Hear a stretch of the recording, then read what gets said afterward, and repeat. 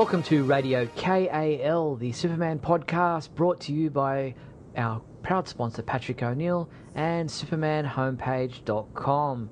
This is show number 146, released on February 22nd, 2017.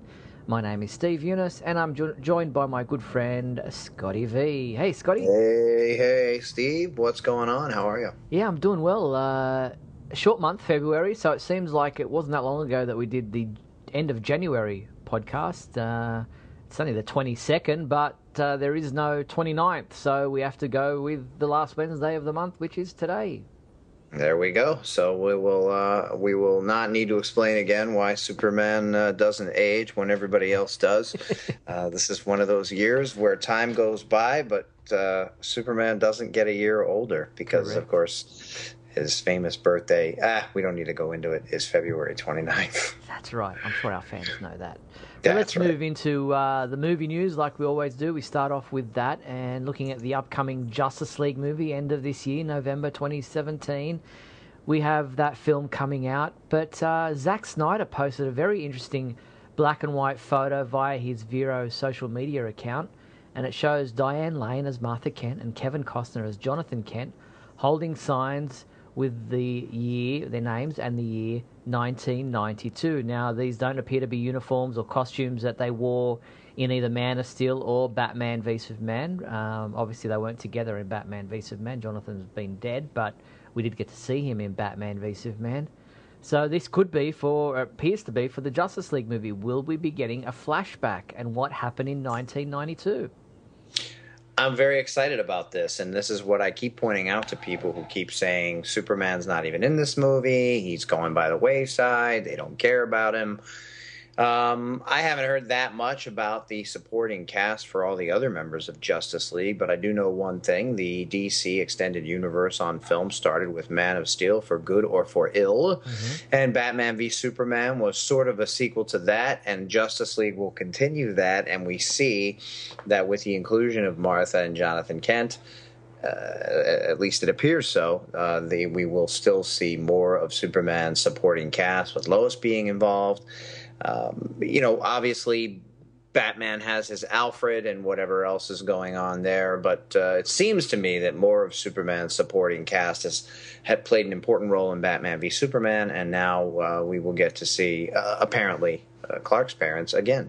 Yeah, and 1992, obviously, in the comic books was the death of Superman's story when that was published, so maybe that's a nod to that. Clark would have been, I think, a teenager, if I'm correct, in looking back at the timing, around the time of 1992 in the universe of the film. But we'll have to wait and see if it is a flashback, what that means, whether there's some kind of a sequence of a young Clark or the Kents or something. We don't know. But speaking of appearances by cast members or characters from the Superman universe in Justice League, we won't be seeing Perry White in the film. Lawrence Fishburne has said in an interview that they called him in for a one-day shoot. He couldn't get it organised because of his schedule, but he doesn't think that Perry White's that important to the Justice League film. You know, he wants them to see them spending more time or minutes of the movie concentrating on the DC Comics characters of the Justice League themselves.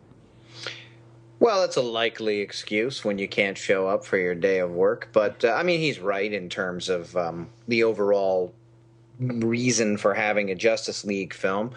I would have liked to see Perry simply for the reason I was just talking about, another member of Clark's supporting cast being in the film. But also because the Daily Planet is supposed to be the biggest or one of the biggest news organizations in the DCU, it would be nice to see him kind of organizing something that had something to do with reporting on the Justice League, which will assumedly be a new happening in that movie. So, and we know that Lawrence Fishburne is a big-time DC Comics fan, the comic book geek, if you like. He's a fanboy himself, so he's really looking forward to this. And so, if he says, look, they should spend more time on the characters, then I'm with him. Let's see. We would go to see the Justice League movie to see these characters on screen together, and hopefully that means a fair bit of Superman. But look, that's all well and good, but when are we going to see a trailer? Well, according to Zack Snyder, it's coming soon. He's of the opinion that these things. There's a whole marketing thing that has to take place. There's a plan. They've got a schedule involved as far as when you will be seeing certain things. He says trailer is all part of marketing, and there is a set schedule for release. It's coming soon. Don't worry. Well, soon is relative, right? Because if right. we were looking at this from the point of view of the epochs of time, soon could be, months from now, or could have been, if they said in 2005, soon you'll see a trailer for Justice League.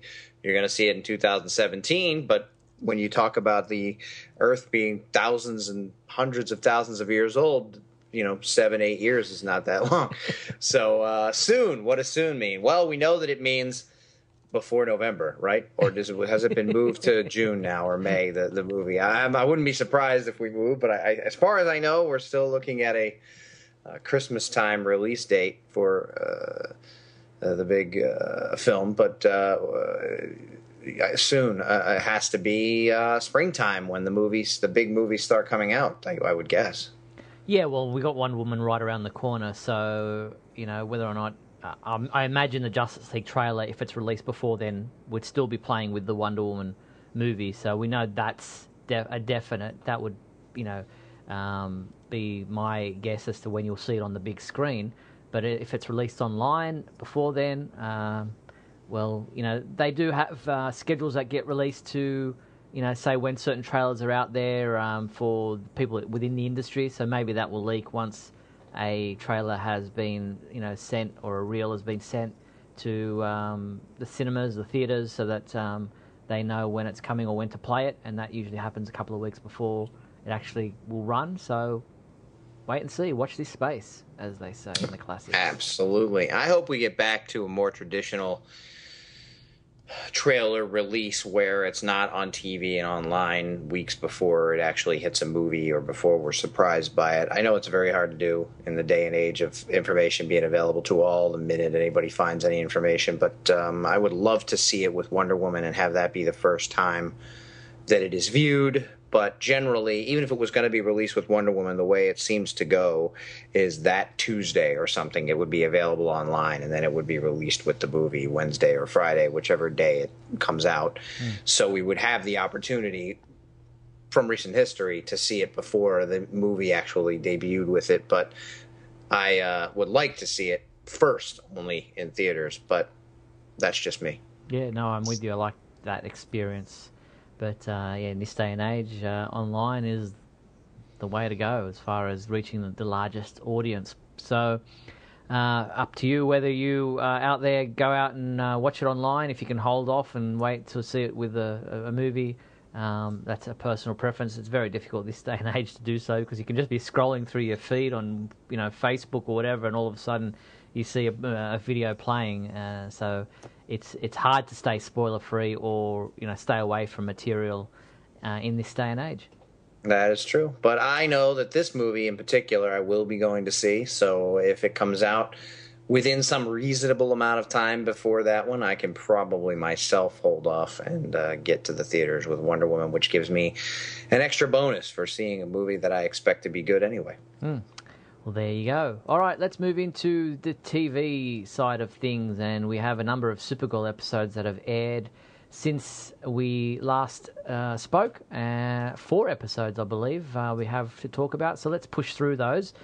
First off, we have the episode titled We Can Be Heroes, which sadly we didn't get to see or hear the song by David Bowie, which I thought might play, but obviously not. But We Can Be Heroes in this episode, which was episode episode 10 of season 2. It's all about Livewire. We thought that she'd escaped. We thought she had cohorts that had helped her escape, but lo and behold, Livewire herself was a victim in this episode. Yes, she was. While at the same time kind of being obnoxious and still villainous. It was weird. I found it a little bit confusing at times because, and they didn't really go into it, but she seemed to be aware that she was going to be getting out of prison and that people were coming to break her out. And when they arrived, she kind of made a smarmy remark to the psychiatrist or whatever, and said, well, they're here now, yum. And then the next scene we saw, she was tied up in a chair and the other people had her powers.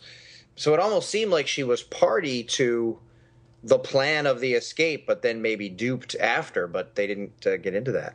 Yeah, I think that she was thinking, it's like, I think they played it that way to make out like, yes, she's, expecting to be released and has a plan in place. But I think it was just her being Leslie, being Livewire, gloating and saying, you think you can hold me, just that whole bravado. And it wasn't played that well as far as, I think there wasn't enough there for you to go later on, oh, yeah, she really didn't know. But I think that's how they intended it to come off. Okay. But just assuming that somehow it was going to work out even though she was trapped there. Yeah. Okay. Yeah. But all right, I get that. It was a bit confusing. I think they meant it to come across that way, but looking back, you think to yourself, well, what was she being so, brave and had so much bravado about, because she really didn't have any plan. So, but that's Livewire, I guess. And then later on, we see they kind of come to an agreement, an arrangement, if you will. Supergirl decides that she's going to let her go as long as she doesn't kill the scientist who had been stealing and siphoning off her powers. Now, my problem with that, of course, is that through the whole episode and the other two times, Kara has made it pretty clear that she's afraid of Livewire in terms of what she will do, who she will kill, the fact that she's murderous, that she has killed people. So to let a murderer go, now I guess she had no choice, but then when she does let her go and James says, we got to go after her, and she says, no, not right now.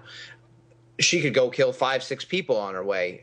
Right in that moment, she felt a little guilty, maybe a little beholden to Supergirl because Supergirl didn't kill her when she had the opportunity or helped release her and stop the scientist. So, honor among even bad guys when you help them sometimes. But if she goes back into her crazy mindset or even mistakenly starts using her powers, someone could get hurt or killed. And Supergirl just would be responsible. It seemed like it was okay to just let her go like that. And I like my daughter, when we watched it, said, oh, they're friends now. And I don't really think that they're friends. I don't get the impression that she's suddenly going to be a hero and a good guy, but I think they just came to that arrangement, and Supergirl was trying to honor the fact that she said she'd give her a day before she started coming after her.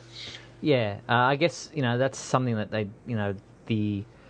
the super characters do, Superman and Supergirl, they try to see the best in people and give them a second chance and, and honor the promises that they make. So while it's not ideal and while, Livewire could go off and do something bad, I think that's why Superman doesn't kill the criminals, and he captures them and hopes that they can be rehabilitated or put away and where they won't be able to hurt someone. And I guess in this instance, Kara had that decision to make, that yes, look, we had to work together here. I promised her this. I have to honor my promise. I'm as good as my word. And well, it's probably the lesser of two evils, if you like.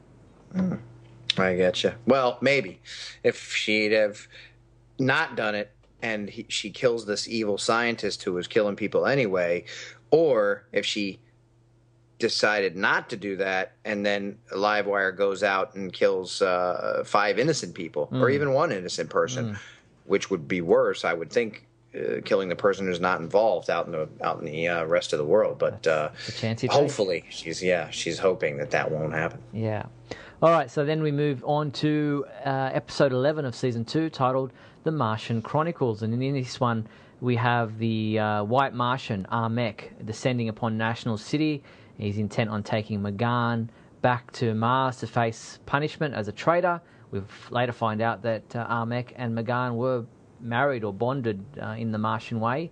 And it's one of those episodes that's a bit of a trope where, it's you're in a lockdown situation. There's somebody amongst you who's a shapeshifter, and you don't know who to trust because any one of them could be the other person and pretending to be somebody else. And it was played well in this one, and I thought it was interesting to see some of the actors like Jeremy Jordan, play the villain, if you like, in disguise.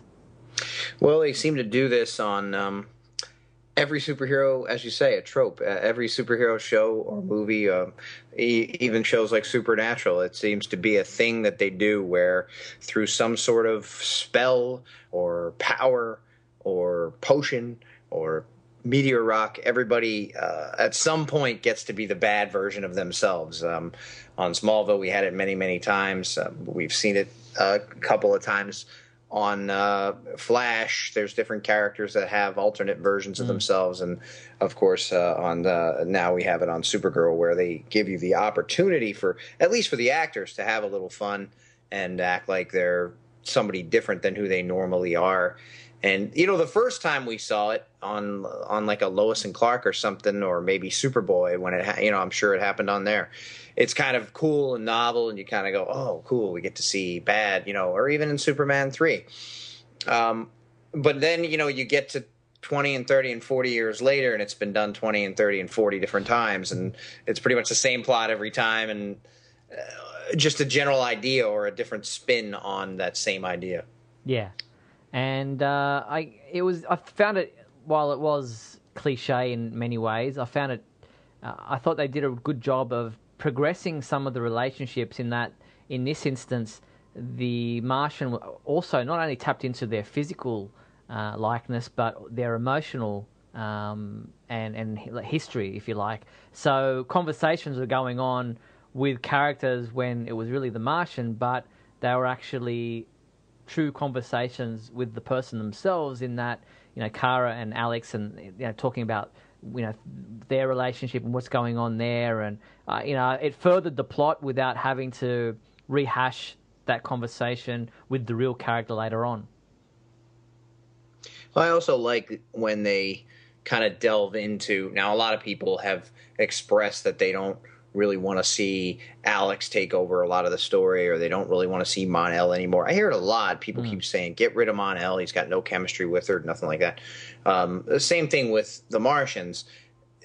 I like when we see, in the episode previous, where we saw how she helped that little Martian run away, the Green Martian, and we saw how she was kind of a pariah to her people because she had betrayed them in what their mission was. And we see, that Jean decides to save her and then when in this episode, we see more development and more backstory and more of what happened with the White Martians and the Green Martians and Megan in particular, and how that whole story comes together.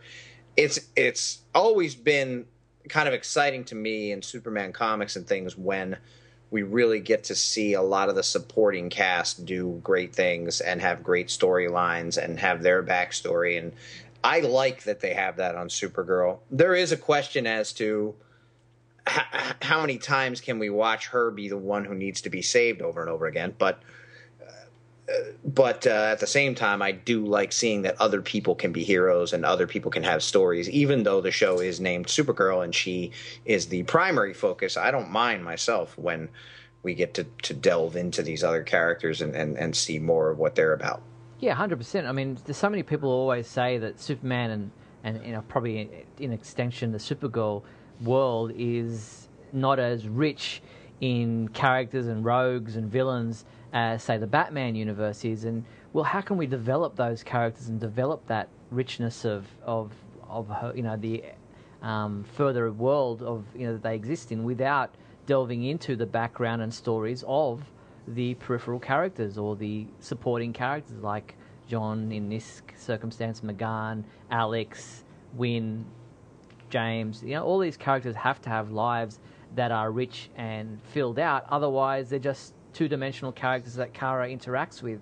So, yeah, while we like to see the focus be on Kara because the show is called Supergirl, we definitely need to see those characters that are around her fleshed out. Otherwise, it just becomes a two-dimensional cartoon. Hence, I assume the next episode entitled Luthor's, where some people would say, Luthor or the Luthor family should not be such a primary focus. And, on a show like Smallville, I would say almost half the time was spent on the Luthors and how Lex developed and what Lionel was doing. And then they had a sister, and then they had a fake sister, and then they had all kinds of other stuff going on. And in this case, I'd like to see more of this, but I haven't watched the episode yet, but I assume the focus is on the Luthor family and what's going to happen with them moving forward. Yeah, it was a great episode, actually. It had both Metallo, it had Lillian Luthor, it even had a bit of a spoiler here, the Cyborg Superman in it briefly, and obviously Lena, who is in this episode accused of breaking her mother out of jail and helping her escape. She's arrested for it. Kara doesn't believe it. She says that she trusts her friend and says Lena isn't like a true Luthor. She should be given the benefit of the doubt. James has an issue with that. Obviously, James is feeling a bit left out, if you like, in Kara's trust because she doesn't trust him being the Guardian. Yet why does he trust Lena in when all the evidence seems to point to her being guilty? So there's a bit of animosity or confrontation there. And it's we get some great not in jokes but some fan service in we see Lex Luthor's power suit in a containment storage facility. We see some other items that Lex has gathered over the time, but there was one interesting comment that Lillian made to Lena saying we are the final two Luthors, or we're the last two Luthors, and that Lex went crazy. But even if Lex is crazy, he's still around, so surely you count him in as being a Luthor still. I mean, he's not dead. Well, that's good. I mean, the idea that we get a slice of Superman, even though they have said that Tyler himself's not going to return to play Superman anytime soon, we still see that parts of his life still did happen, and there are still things that went on with Luthor, and now the continuing family of Luthors is interesting to me, and I am looking forward to watching it. It's just very hard around here when I try to watch it with my daughter, and everybody's busy, and there's dance class and homework and school and my work and whatever happens. But I'm glad to hear that. And along that same line, we have another traditional Superman villain or mischievous character that bothers Superman on the next episode, which I don't. Did you like it, or how did you feel about it? Yeah, well, as people know, as you probably know, I've said many times that Mxyzptlk is one of my favourite Superman characters or villains, if you like. I like the way he was portrayed in Superman the Animated Series. That for me was really iconic and really a great way to portray the character. I watched this episode just this morning because I didn't, as you say, life gets in the way. I didn't get a chance to watch it when it actually aired here. But so I watched it this morning, and so it's fresh in my mind. I didn't mind this version. Obviously, I much preferred it to the Smallville version, which wasn't in any way Mxyzptlk. Here, he's not an exchange student here. He's actually an imp from the fifth dimension. He goes by the name Mxyzptlk. To get him to leave, you have to get him to trick him into saying his name backwards, or that whole trope is still there, which is part of the iconic version of Mxyzptlk. He's not a small imp, as in 3 feet tall. He doesn't wear a bowler hat. He doesn't wear purple and yellow, or those kinds of things that are in the comic books. So I was a little disappointed in that Supergirl, the show, seems to really take to heart all the comic book stuff. We've seen Parasite is this purple blobby character. We've seen other characters brought in, Livewire. That they seem to try to really take to heart everything that's been done in the comic books. Yet here there was no effort, I guess, to portray Mixie in the way that he is in the comic books. There was no, even a bowler hat at one stage, because he's changing uniforms, he's clicking his fingers and, puts Kara in a wedding dress and clicks his fingers and there's roses and flowers all over the place, because this was a Valentine's Day episode. To see just a brief kind of nod to the fans, or, a bit of an in-joke with, something along those lines would have been nice. I still enjoyed the episode. It was fun. Kara was smart in the way that she tricked Mixie in the end, and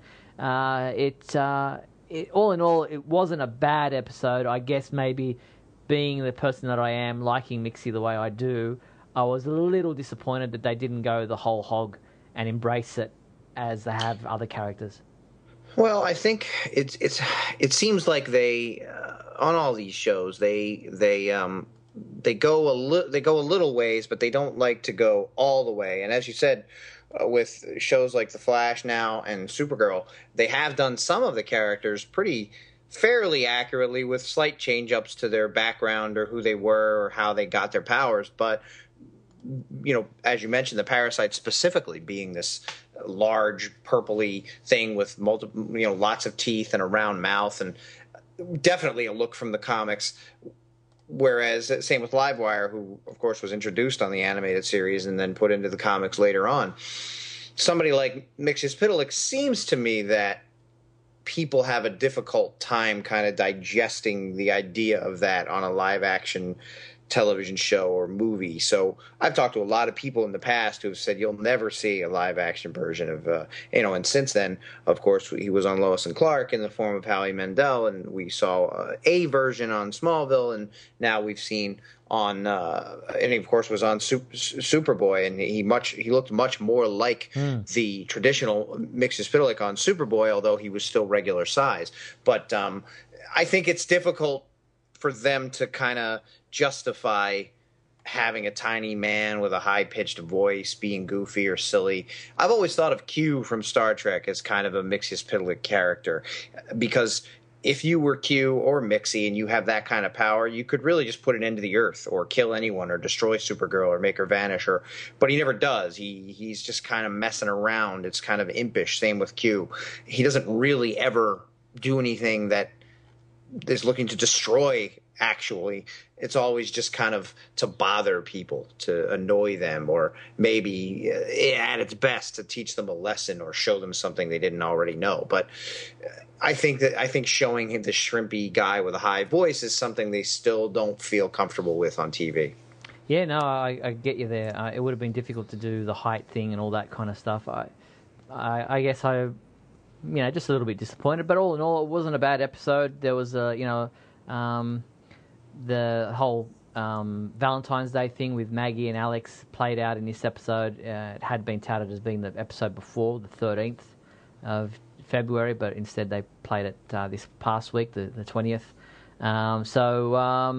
That was there, and it played well into the whole Mixie thing, because he's, appearing and, declaring his love for Kara and saying he wants to marry her. And so it was very much a love episode. But that was Mr. and Mrs. Mxyzptlk. And now we look forward to next week's episode, which is titled Homecoming. And in this, we see the return of Dean Cain. The description that has been released, and the trailer is also out there. It says, when Jeremiah Danvers is rescued from Cadmus, Alex and Kara are thrilled to have their father back. The Danvers arrange a family dinner to celebrate, but things go awry when a suspicious Mon-El starts to question Jeremiah about his sudden return. Sounds intriguing. Yeah, so I guess there is a bit of doubt about Jeremiah's whereabouts. Where has he been? Because the last time we did see him, he helped Kara escape from Cadmus and said, you go, but I can't come with you. And it's like, well, are you a prisoner, or are you just roaming around freely? So I guess there is some suspicion there about, is this really him, or what's happened? Where has he been? What's he been doing? I'm very glad to see Dean Cain return. I love when they include past Superman universe actors, so I'm looking forward to it. Yeah, and then beyond that, the next episode after that is titled Exodus, and that's the 15th episode of Season 2, And in that episode, the description says, as Alex searches for Jeremiah and Kara investigates a series of alien kidnappings, the sisters realise they must break the rules to foil a new Cadmus plot. In an effort to get Snapper Carr to run a story that would help her stop Cadmus, Kara agrees to set up an interview between Snapper and Supergirl. So I guess we'll see a bit more of Ian Gomez, who plays Snapper Carr, in this particular episode, titled Exodus, on Monday, March 6th. I've been liking him a little better as the episodes have gone on. He's settled down a little bit. He's still kind of that over-the-top Callista Flockhart character that Kat was in the beginning, before we realized that she had a lot of heart and that there was a lot more to her, and that Kara could actually look up to her and that sort of thing. And I think we're getting some of that with Snapper Carr here, too, even if he doesn't quite fit the mold of who Snapper Carr should have been. He's not as annoying as he was when he first came on. Yeah. So that, as I said, will be on Monday, March 6th, titled Exodus. All right, well, that's all the descriptions we have for upcoming episodes of Supergirl up to episode 15. We have some exciting news. As you say, you like to see the return of, family characters or actors who have been involved in previous versions of the Superman or Supergirl story. And we know that Terry Hatcher will be coming on for at least 3 episodes this season. She'll be joined by Kevin Sorbo, who was once actually considered to play the role of Superman in Lois and Clark, The New Adventures of Superman. Instead, Dean Cain got that role. Kevin Sorbo, of course, went on to play Hercules on TV. But the two of them will be coming on to Supergirl as a married couple who are from Daxam. So I'm guessing that they're probably Mon-El's parents. Well, that's a possibility. I know that they were touting them as being Supergirl big bads. I don't know if...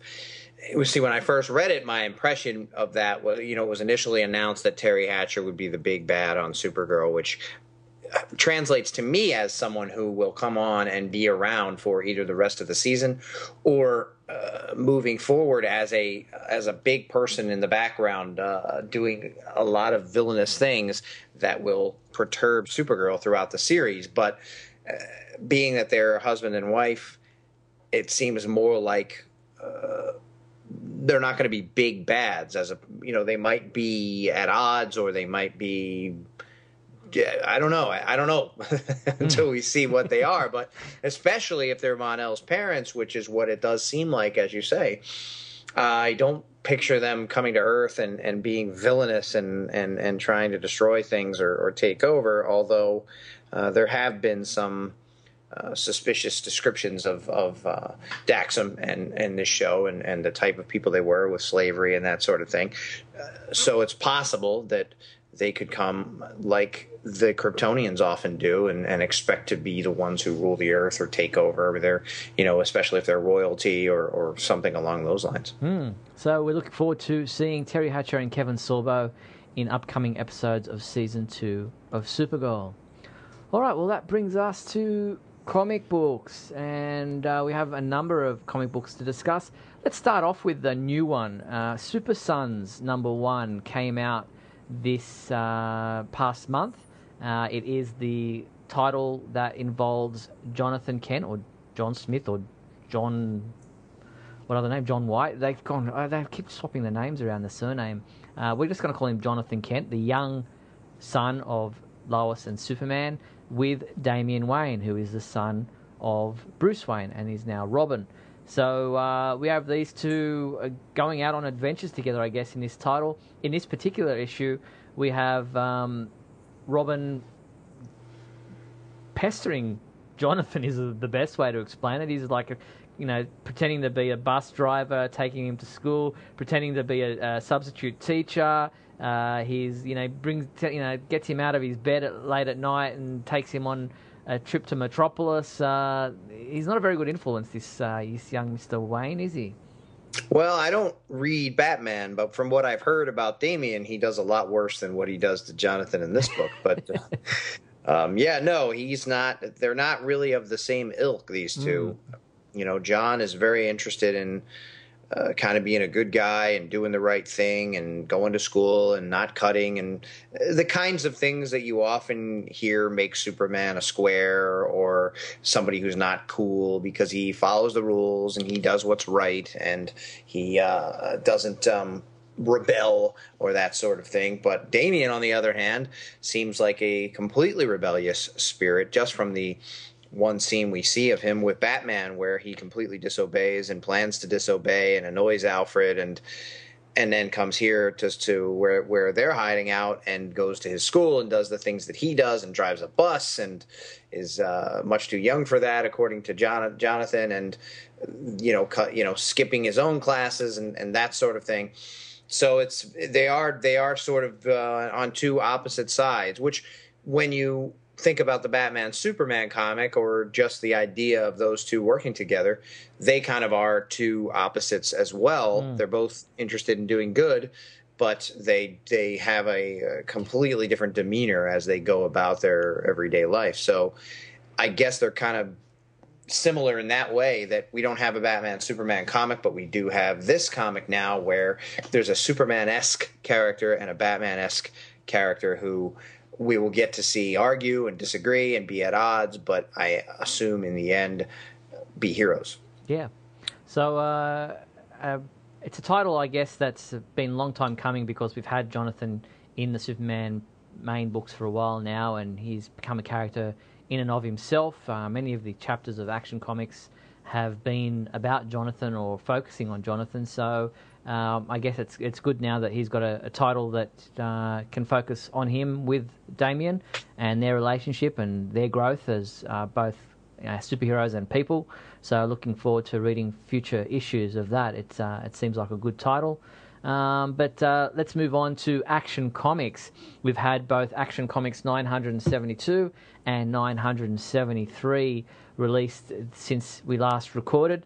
We had the Men of Steel conclusion in 972, and that was, with Lex having been accused of future crimes, and this LeCall and Zaid, these alien bounty hunters, if you like, came and captured them both, or captured Lex and tried to kill Lex. And in this particular one, Superman's obviously got no powers now because he's no longer under a yellow sun, but uses they work together well to allow Lex to go free or to be not killed by LeCall and Zaid. And Superman speaks to their, I guess, better side and convinces them that you can't kill someone based on what they haven't done yet, just because the future can be changed, people can change. So interesting to see if down the line some ramifications come due to Superman's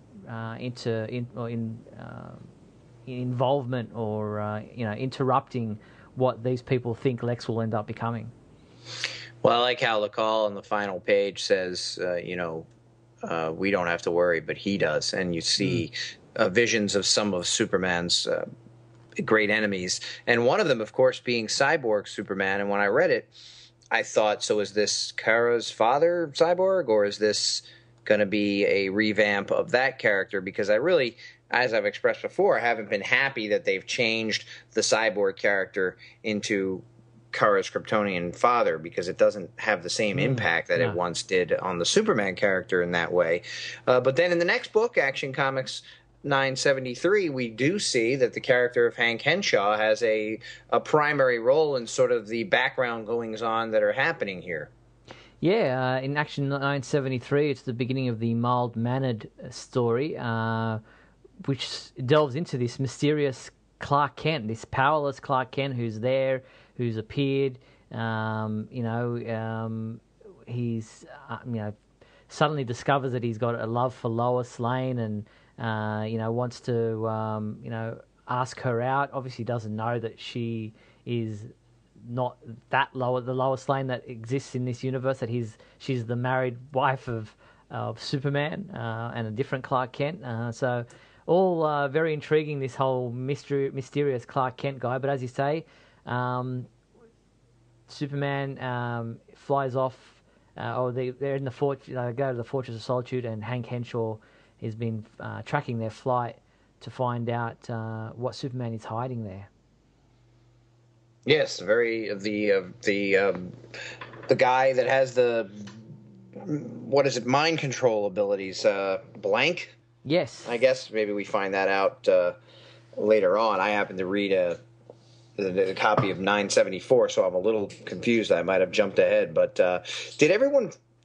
It seems to me that I can't remember exactly where I got this from, but the idea that in this story 973, it seems like everybody has forgotten Lois, Superman, that there was an alternate universe that we just came out of, and this whole rebirth thing happened, and that he's not Superman, and that he's not Clark Kent, and that this Clark Kent is the Clark who was here before. And why are they all surprised? And why does he say he built the fortress when this is a fortress that's on this Earth, and he's not from this Earth? This is a fortress I built years ago when blah, blah, blah happened.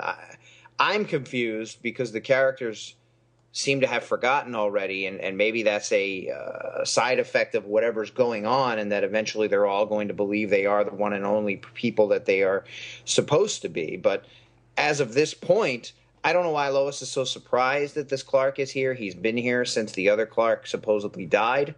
He appeared very quickly soon after, and he's been here since. And he's, for some reason, doesn't have powers, but he's Clark. So my assumption has always been he's the Clark from before, just without the memory that he was once Superman. I don't know why there's an editor's note saying, check out Rebirth 1 or whatever when this Clark appears. We know that. He's been Clark from the beginning. Well, no, he hasn't. He's actually just appeared recently during the fight between Superman and Lex when Superman kind of outed himself as being around, having been on this Earth for a number of years, and he did build a secret fortress on his own that's been there secretly, since he's been since he's been on this Earth for a number of years now. Don't forget, Jonathan's grown up on this Earth. He came across as a baby, and now he's grown up. So Superman has been there. He just hasn't been Superman in the public light. He's been, behind the scenes, secretly doing things, and he and Lois have been there doing their own thing in Hamilton County. And then when Superman, the new 52 Superman, died, he died. So there is no Clark. There shouldn't be a Clark Kent that exists. That's why it's a mystery. Who is this Clark Kent? He says he never was Superman. He says that the new 52 Superman asked him to go into hiding, and he would pretend to be Clark Kent while he investigated this big story that he was doing. And then when Superman died, Clark decided he should come back out. But is that, he was never Superman in his eyes. So who is he? Right, but he's been there since that happened, which was very early, the one you mentioned where he outs himself to Lex Luthor saying that he's not the original Superman. Clark comes at that point, and both Lois and Clark and other people in the universe have interacted with this person many times. Yeah, so, Superman. Lois knows that he exists. She's not surprised that he is actually there in this comic book. She's just surprised that he's, expressing his interest in her, and obviously she doesn't know anything about this Clark Kent because he's a mystery to everybody. We don't know how he exists. How is he even in this universe if the Superman who was Clark Kent died? Well, we don't know that, but there was some sort of energy fluctuations going on with him toward the end, and something odd has happened here. I assume he's related in some way, but it could be that he's not.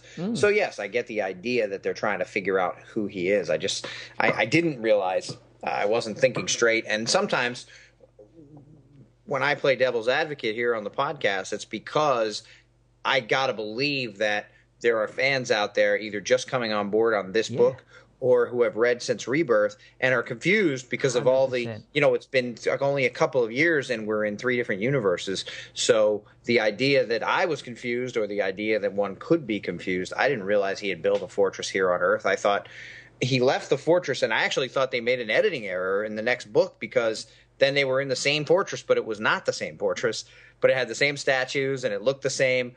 And then he said, no, this is a fortress I built. Yeah, and then I said, but he didn't build a fortress. He's on Earth that he did not live on, but okay. Yeah, there are 2 fortresses. There's the one that the new 52 Superman had, and there's the one that this Superman built for himself elsewhere. So there are currently After 2. He came back. to this Earth, not a fortress he built on his Earth however No, many years that's right. ago, When he was transferred to this Earth, he created a fortress for himself. So, yeah, it can get confusing 100%. And I wrote a pretty lengthy article on the Big Blue Report, our newsletter, trying to get it all straight in my own head, so that maybe some fans who were confused or who wanted to catch up would could read it and hopefully make some sense out of it. Because there's a mystery there. There's a lot of confusion, and I'm hoping that they'll come up with some answers soon. But that's part of what's intriguing me and why I'm interested in the current comic books, is that there is a mystery there. There is some story to be told, and we're waiting for the answers to be revealed. And it's intriguing, but I can understand how, as you say, it could be very confusing for someone who's got no idea what the hell's going on. I also thought it was interesting, and this happens on TV shows a lot. It just seems like it's on the shows, it's either lazy writing or it's something they forgot about. But on one page, Maggie says she hates working with amateurs because Clark went running in there to save Lois. But then on the very next page, when she gets in there, she yells at Lois and says Clark did the right thing. It seems like she had a complete switch of her attitude from one panel to the next. Yeah, I don't recall that, but yeah, well, they were in the truck. Right. Fake Clark and Maggie. Okay, and Clark yes, kept yes, saying, yes. "Oh, I got to go in there. I got to help her." And she kept saying, "She's fine. She's a professional. She knows what she's doing." And then Clark goes in and probably saved Lois's life by tripping and falling on those guys, which seems to be an actual natural thing that he does, and it's not like acting like he's clumsy. He actually is kind of clumsy and amateurish. But Maggie at first says, "God, I hate working," because he runs out of the truck. "Clark, come back. Don't do that." But then when she gets into the bar and takes down the guy, she says to Lois that, because Lois wants to yell at Clark now, and Maggie then says that Clark did the right thing. But she thought it was the wrong thing too, because she made mention that it was amateurish and she was annoyed at him. It was just off-putting, but okay. Yeah, all right, we'll move into Superman number 16 and 17. 16 finishes off the Multiplicity storyline, and I guess, probably the biggest thing to come out of this was the fact that Clark and the new Superman, Kenan Kong from the Chinese Superman, actually got to meet for the first time, so that was notable. But it all wraps up nicely, and the Justice League Incarnate, help out, and I guess it's all's well that ends well. The prophecy failed, and now Superman's fate is not known, or is unknown. I found it a little disturbing that their version of the Flash died so simply and kind of unceremoniously, and wasn't really thought of or talked about, and no one really. I mean, they all kind of bow their heads in the scene where President Superman is holding the body, but Superman doesn't make mention of it. He doesn't tell Superman. This guy killed himself so that you could succeed in your mission. But that kind of bothered me a little bit. Yeah, and I think probably the biggest letdown of this story was that they tried to throw in too many characters. There were too many alternate versions. There were too many characters that hadn't got fleshed out. So the loss of the Flash and the other characters that kind of got sacrificed, if you like, in this whole thing, didn't feel fleshed out enough to feel their loss, or the characters themselves didn't seem to focus on their loss. So I think that was probably my biggest fault with this particular story, was there was too much thrown in and not enough time to flesh them out.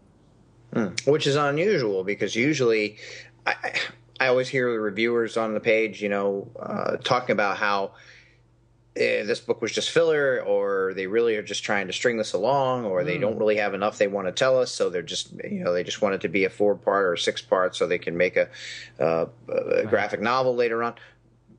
So in this case, we see a lot and just not enough books to actually really flesh out the story and cover what's going on. Yeah, and then in Superman number 17, we get one of those kind of filler stories, if you like. It's concentrating specifically on Jonathan and his young female friend Kathy, and their trip into the Dead Man's Swamp, where Kathy's her grandfather and their cow Bessie have gone missing, and we don't know if it's swamp gas or what, but there's so many crazy things happening in this swamp as the two of them try to find the grandfather Cobb and the cow Bessie. And they got giant animals, and they've got trees hitting them. The house tries to eat them, and the cow spews milk all over them, and they end up down a well. And then it's all again, all's well that ends well because they are in a well. But there's some mysterious figure, shadowy figure, watching on from the cornfield. He appears to have glasses. Is it the Clark Kent figure that we've been, this mysterious Clark Kent, or is it somebody else? It was a fun adventure, if you like. It felt like a young adult kind of adventure novel about two kids going on an adventure and coming unstuck and all that kind of stuff. But a little bit of a filler, I guess, because there's Superman and Lois are really peripheral characters. We only see them at the beginning when they go off and Jonathan's left on his own, and at the end when they come home and find him asleep, supposedly in bed. Yeah, I mean, one of my problems that I've had with the relaunch so far is, and you kind of mentioned it, although you said it was happening in action, is that it seems like the book Superman, to me, is more about Jonathan and what he's doing and his situation than it really is about Superman more of the time. And especially in this case, if I'm wrong elsewhere, as you say, Lois and Clark don't appear in it, and it's all about Jonathan and what he's doing with his next-door neighbor friend. And that they get lost in this strange house, and that there's this thing watching them. I took it as a creature. It never even occurred to me that there was a possibility it could be the Clark Kent person, because he's different sizes and he's got magical powers, although maybe he's some sort of shapeshifter that has taken on the role of Clark, or is confused into thinking that he's Clark. A little bit like when the New 52 was ending, there was that guy who was all energy based, but he kept telling everyone he was Superman, and he was killing people in the Daily Planet, and he was I forget, but he was an imposter that then the new Chinese Superman spun off of from that same lab when he came, and Lois kept telling everyone he's not Clark, and you're not acting right, and then I don't know if you remember the story, but it reminds me of that. It almost seems like they're redoing that with this Clark who's confused and doesn't know himself. And of course, if this creature that is following Jonathan around in this story is that same character, then we have another sort of magical creature that can also disguise himself, or is also confused into thinking that he's Clark when he's not. But of course, we don't know that because they don't say that in this story. But as you said, it appears that he could possibly be wearing glasses. I took it as just he was like alien looking, kind of like a gray, one of those aliens, and the traditional looking, what an alien would look like if there was real aliens, or if an alien actually came to Earth. And then of course he had these horror story kind of powers and things, and it made me wonder if this was either an October cover or was supposed to be. Yeah, good point. I guess it's up for speculation just what that person or creature is that's looking on here. But yeah, I might have said Action Comics before, but I meant the Superman title seems to have been focusing on Jonathan quite a bit lately. And I guess that's why it's a good thing that we have now the Super Sons book, in that they can maybe use that to focus on Jonathan and get Superman back to being about Superman and Lois and their adventures. Obviously, Jonathan's still going to be involved because he's part of the family. But stories like this one in Superman number 17 could be left for Super Sons, or and allow the Superman title to get back to Superman himself. Yeah, I hope so. I would like that to be the case. All right. Well, that's the comic books. I did want to pay tribute to Bob Holliday, Superman, who was the actor. Sorry, the man who played Superman on Broadway in 1966. The Broadway musical It's a Bird, It's a Plane, It's Superman starred Bob Holliday in the role as Superman. He and I were good friends. We met him in Metropolis, Illinois in 2003, but I had been sharing emails with Bob prior to that, and actually was a bit of a catalyst in getting him to the Superman celebration that year. I was privileged and honoured to have been called up on stage during Bob's performance at the Superman celebration to bring on a large life-size cardboard standee of himself as Superman, which he spoke about and pointed to during his performance. I am lucky enough to own that cardboard standee and have it in my personal collection, which he signed for me that weekend at the Superman celebration. He was a lovely man. He was very honoured to have been part of the Superman world. Took it very seriously and was, held that responsibility of having played Superman close to his heart. And sadly, he passed away on January 27th, aged 84. He will be missed. A question. The only version of the musical that I have seen is the one that, I don't know if it was CBS or whoever, played in the 70s, and it is horrendous. It's horrible. It's corny. It's campy. It's bad singing. It's bad acting. Do you have any idea of the version that Bob Holliday was actually in, of the similarities or differences, or was this a more serious take, even though it's the singing and it's musical and it has the same music? Yeah, it was far different from all accounts. Sadly, there's no video or recorded version of the musical in visual format. There's obviously the LP record of the songs that were sung during the Broadway musical. But by all accounts, from those who did see it and were lucky enough to catch Bob on stage as Superman, it was vastly superior to the campy 70s version that was on TV. It was played, not for laughs, in that while it was a musical comedy, it wasn't playing up the character as being something ridiculous.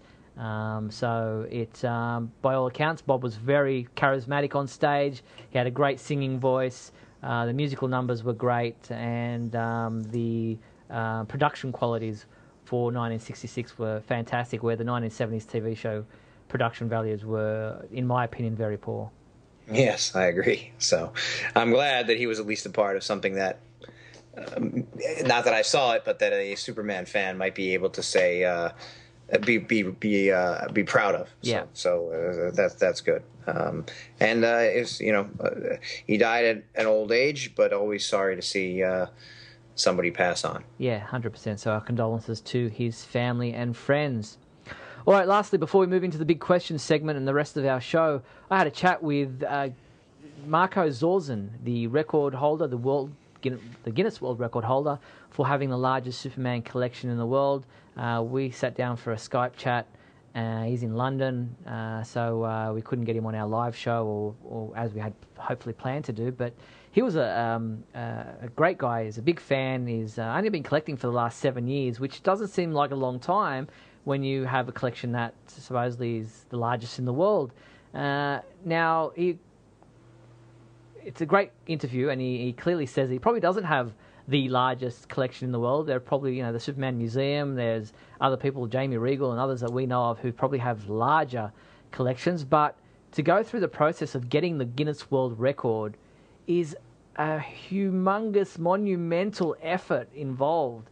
You've got to video your collection one item at a time, uncut, and document each and every single item in your collection and fill in all this paperwork and everything that's got to go on the documentation to pass the mustard, if you like, and be considered for the Guinness World Record. And my collection is probably half of his, and I couldn't even consider trying to do that. An uncut video of every single item in your collection, that would take forever. Not only that, but if you have a lot of stuff that's not normally displayed or is in different rooms or in different places, you'd have to get it all together, lay it all out somewhere, have room for all of it at one time. Yes. And who's going to watch that to actually break it down? Like, you're going to sit there for hours and hours and hours with every person who submits, not just Superman, but every other category of this type. It's crazy. And actually watch an uncut video of all of the things that this person has. And as we discussed last month, obviously, if you go through all of this and then they can verify, you could have 2 items. If no one else has ever come forward and said that they have 3 items, you win, and you're in. So the idea that he's the one who sat down and went through this whole process. He deserves it. Yeah, I mean, I like you said, I don't know what kind of a collection I have, but I wouldn't want to do it with No. what I do have. So, More power to him. kudos to him, and Yeah. it's nice that he's in there. And I am also in the Guinness Book of World Records, so we have that in common. Very cool. All right, let's move into the big question segment of our show.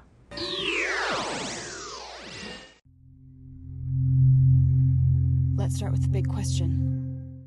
Last month's big question was, what do you think of Superman's new costume design for the comic books? And Tyler Wynn wrote, while I do think the changes are minor, I believe they make a big difference. My only complaint with the Rebirth costume was that I missed the red boots, so it's nice to see them return. I love the podcast, guys. Keep doing what you're doing. Well, thank you, Tyler. Appreciate your comments there. Yeah, I'm happy that the red boots are back. People would like the red trunks back, but let's not go there. All right, Jonathan Tyler Patrick wrote, he said, I like the new 52 suit because it was alien, it was Kryptonian, it was techno-bio. Second, I like the Rebirth suit. I feel it is a nice blend of comics and film. The blue boots call back to Action Comics #1. I like the wrist cuff look. Third, I'm okay with the loss of the red trunks. I've said that for a while. It needed to be updated. So the new suit is fine. It looks original and plain, and the belt is really the big difference. It's classic. I wish they would have left the wrist cuffs. Well, there you go. Someone who's on the kind of the other side of things, liking some of the changes like the wrist cuffs and the blue boots and stuff like that. Yeah, it is. He's right. It does call back to some of the older times when the boots were, very early when it was all one color. I do like the return of the red boots myself as well, but I also like the wrist cuffs. Hector wrote, I don't know. It looks like he's wearing pajamas more than it looks like a suit. Disappointed. Well, straight to the point there, Hector. Yeah, look, I can understand that people, like the trunks because they feel like it breaks it up, and maybe this belt doesn't necessarily do that enough for some people, but thank you, Hector. Henry Bernstein wrote in, I really like it. I'm so over the whole tights or no tights discussion. My personal preference is Superman's look for the 80s and 90s, but I get the removal of the tights. They did it with Batman after Prodigia, and it wasn't a big deal. I'm guessing he's talking about the trunks. What I did object to was the removal of the boots in Rebirth. To me, it looked like he was flying around in his pajamas, basically a Superman onesie. I think it's a great blend of old and new, which mirrors the current direction of the book. So another vote for the red boots. Thank you, Henry. And John Pipia Jr. wrote, I actually didn't mind the new costume or the blue boots with the red trim, and now that I've finally gotten to Rebirth, I'm liking both Action and Superman comics and enjoying Superman once again. I'm not against going back to the red boots, though, or changing the costume slightly as long as they don't change Superman again into a different Superman altogether, as they did after Flashpoint, and then we ended up with the new 52 Superman. Yeah, well, thank you, John. Appreciate your comments. Patrick O'Neill, our proud sponsor, says, I think the changes they made to the costume look fine, but honestly, I'm sad to see the blue boots go so quickly. I actually liked them. They had a throwback look to them. In the 1930s, Superman comics had blue boots on occasion. The red boots are classic, and I knew they would return. I just hoped the blue could have stayed a bit longer. Anyways, keep up the good work, guys. Well, thank you, Patrick. That brings up something interesting, Patrick. The idea that Batman has a plethora of suits that you see regularly. He doesn't just wear one suit. Why couldn't Superman have the blue boots once in a while? Why couldn't he have trunks once in a while? Why can't he have 3 different looks, 4 different looks? Why does it have to be, we know what the traditional is. We know that it's the red trunks with the red boots and the red cape and a blue suit. But now that we're out of the red trunks, we know that it's a blue suit, and we're back to red boots with a red cape. So we know that Superman's general look is what it is, but why couldn't he also have a suit that had a blue cape or a black cape or boots that are blue instead of red? Why does it have to be one but not the others? Yeah, good point. So that was last month's big question. What is our new big question for this month, Scotty? What is your most prized possession in your Superman collection? Yeah, well, we spoke about Marco Zorzan, the world record holder for the largest Superman collection. So everybody out there has some kind of a collection, whether it's, a couple of items, a couple of action figures, whatever it might be. What is your most prized possession in your Superman collection? Let us know. Use the big question feedback form found at the Superman homepage to send us your answer, and we will read them out in our next podcast. Scotty, what is your most prized possession in your collection? Oh, boy. I mean, I guess thinking about it right at this moment, I think I like my Man of Steel statue. Mm-hmm. Yeah, very cool. Yeah, I've got an older Superman comic book I've got is a Superman number 10, I think it is. It's not in very good condition, but it's one of those ones that I go, yes, I've got something that's from the 1940s. It's very cherished. Yeah, very cool. I like the idea of collecting old stuff, but it's always more expensive and hard to find. And I don't really have anything like that in my collection. But the statue that I have, it's very realistic looking. It looks exactly like Cavill in the movie. It has a posable cape. So I think they did a really good job with it, and then it makes me happy. And that's the main thing. That's what collections should be about. Oh, that's right. All right, let's move into our Superman comedy sketch. I'm laughing at you, you hear? Laughing! Oh boy, it looks like you've got us a robot chicken sketch this time. Yes, thank you to Patrick Asselin, who helps me find some of these sketches. It's not an easy job, but he's found us a segment from a Robot Chicken episode. Here's one of the Superman segments, one of the funnier Superman segments from Robot Chicken. Ma, I got here as quickly as I could. What's the emergency? Hello, Superman. Or should I say, Kal-El. You are Kal-El, right? Son of Jor-El and Lara? I'm Tranzar. I'm a private investigator from Krypton. I've been looking for you all over the universe for many, many years. What? No, Krypton was destroyed. I'm really sorry to tell you this. Krypton is fine.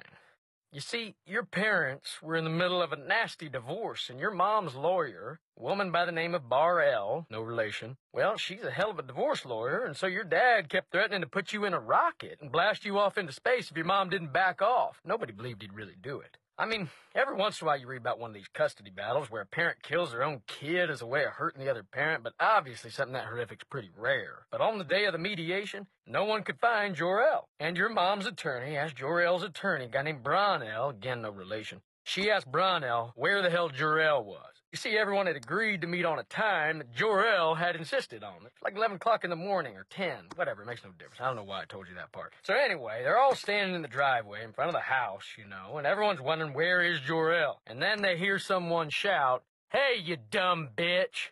Sorry for the blue language, ma'am, that's what he said. And they all look up, and standing on the balcony is your dad. And he's holding a remote control thingy, and he says, "Hey, you dumb bitch." Again, I'm sorry, man, those were his words. "You can have the house and the car, but you can't have the baby."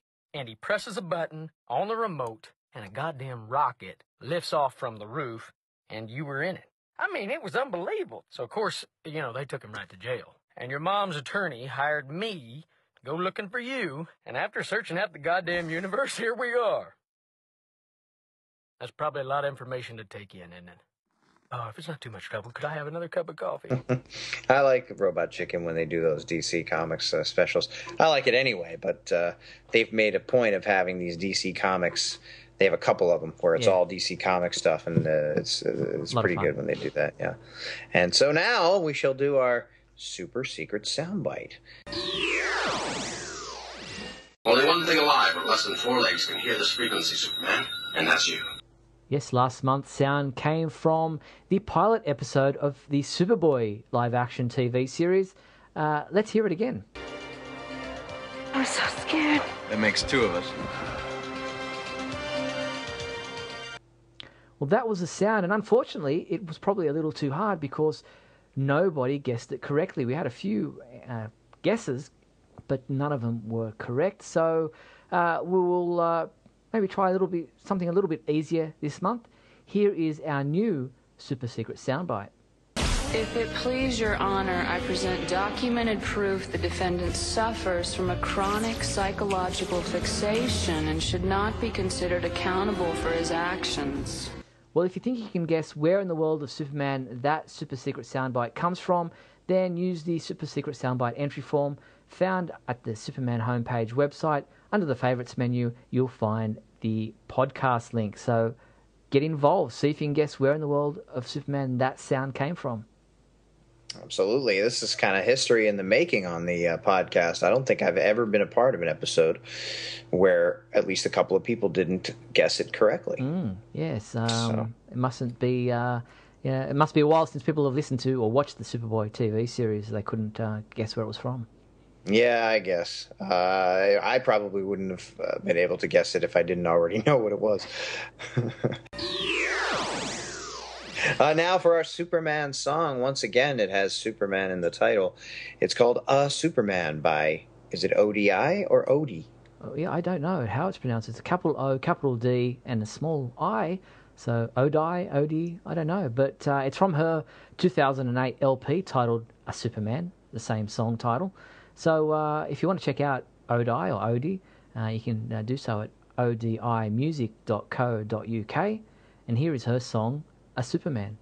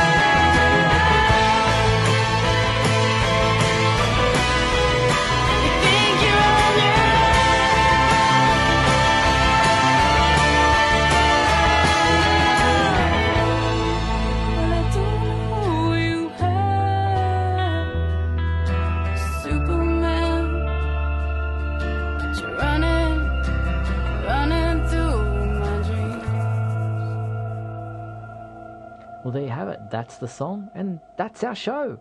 Now, don't forget, if you do want to participate in some way with our podcast, maybe there's a topic you think we need to discuss, maybe there's a song you'd like us to play, a sketch you have for us that we could use here on our podcast, any suggestions, any ideas you have for the show, anything you want to throw our way, we're only too happy to hear from you.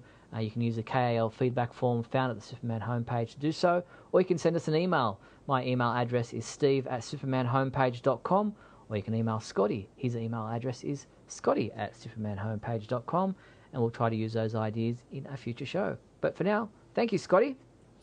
Thank you, Steve. Thanks, everybody, for listening, and remember, always look up in the sky. You've been listening to Radio KAL, brought to you by supermanhomepage.com and our proud sponsor, Patrick O'Neill.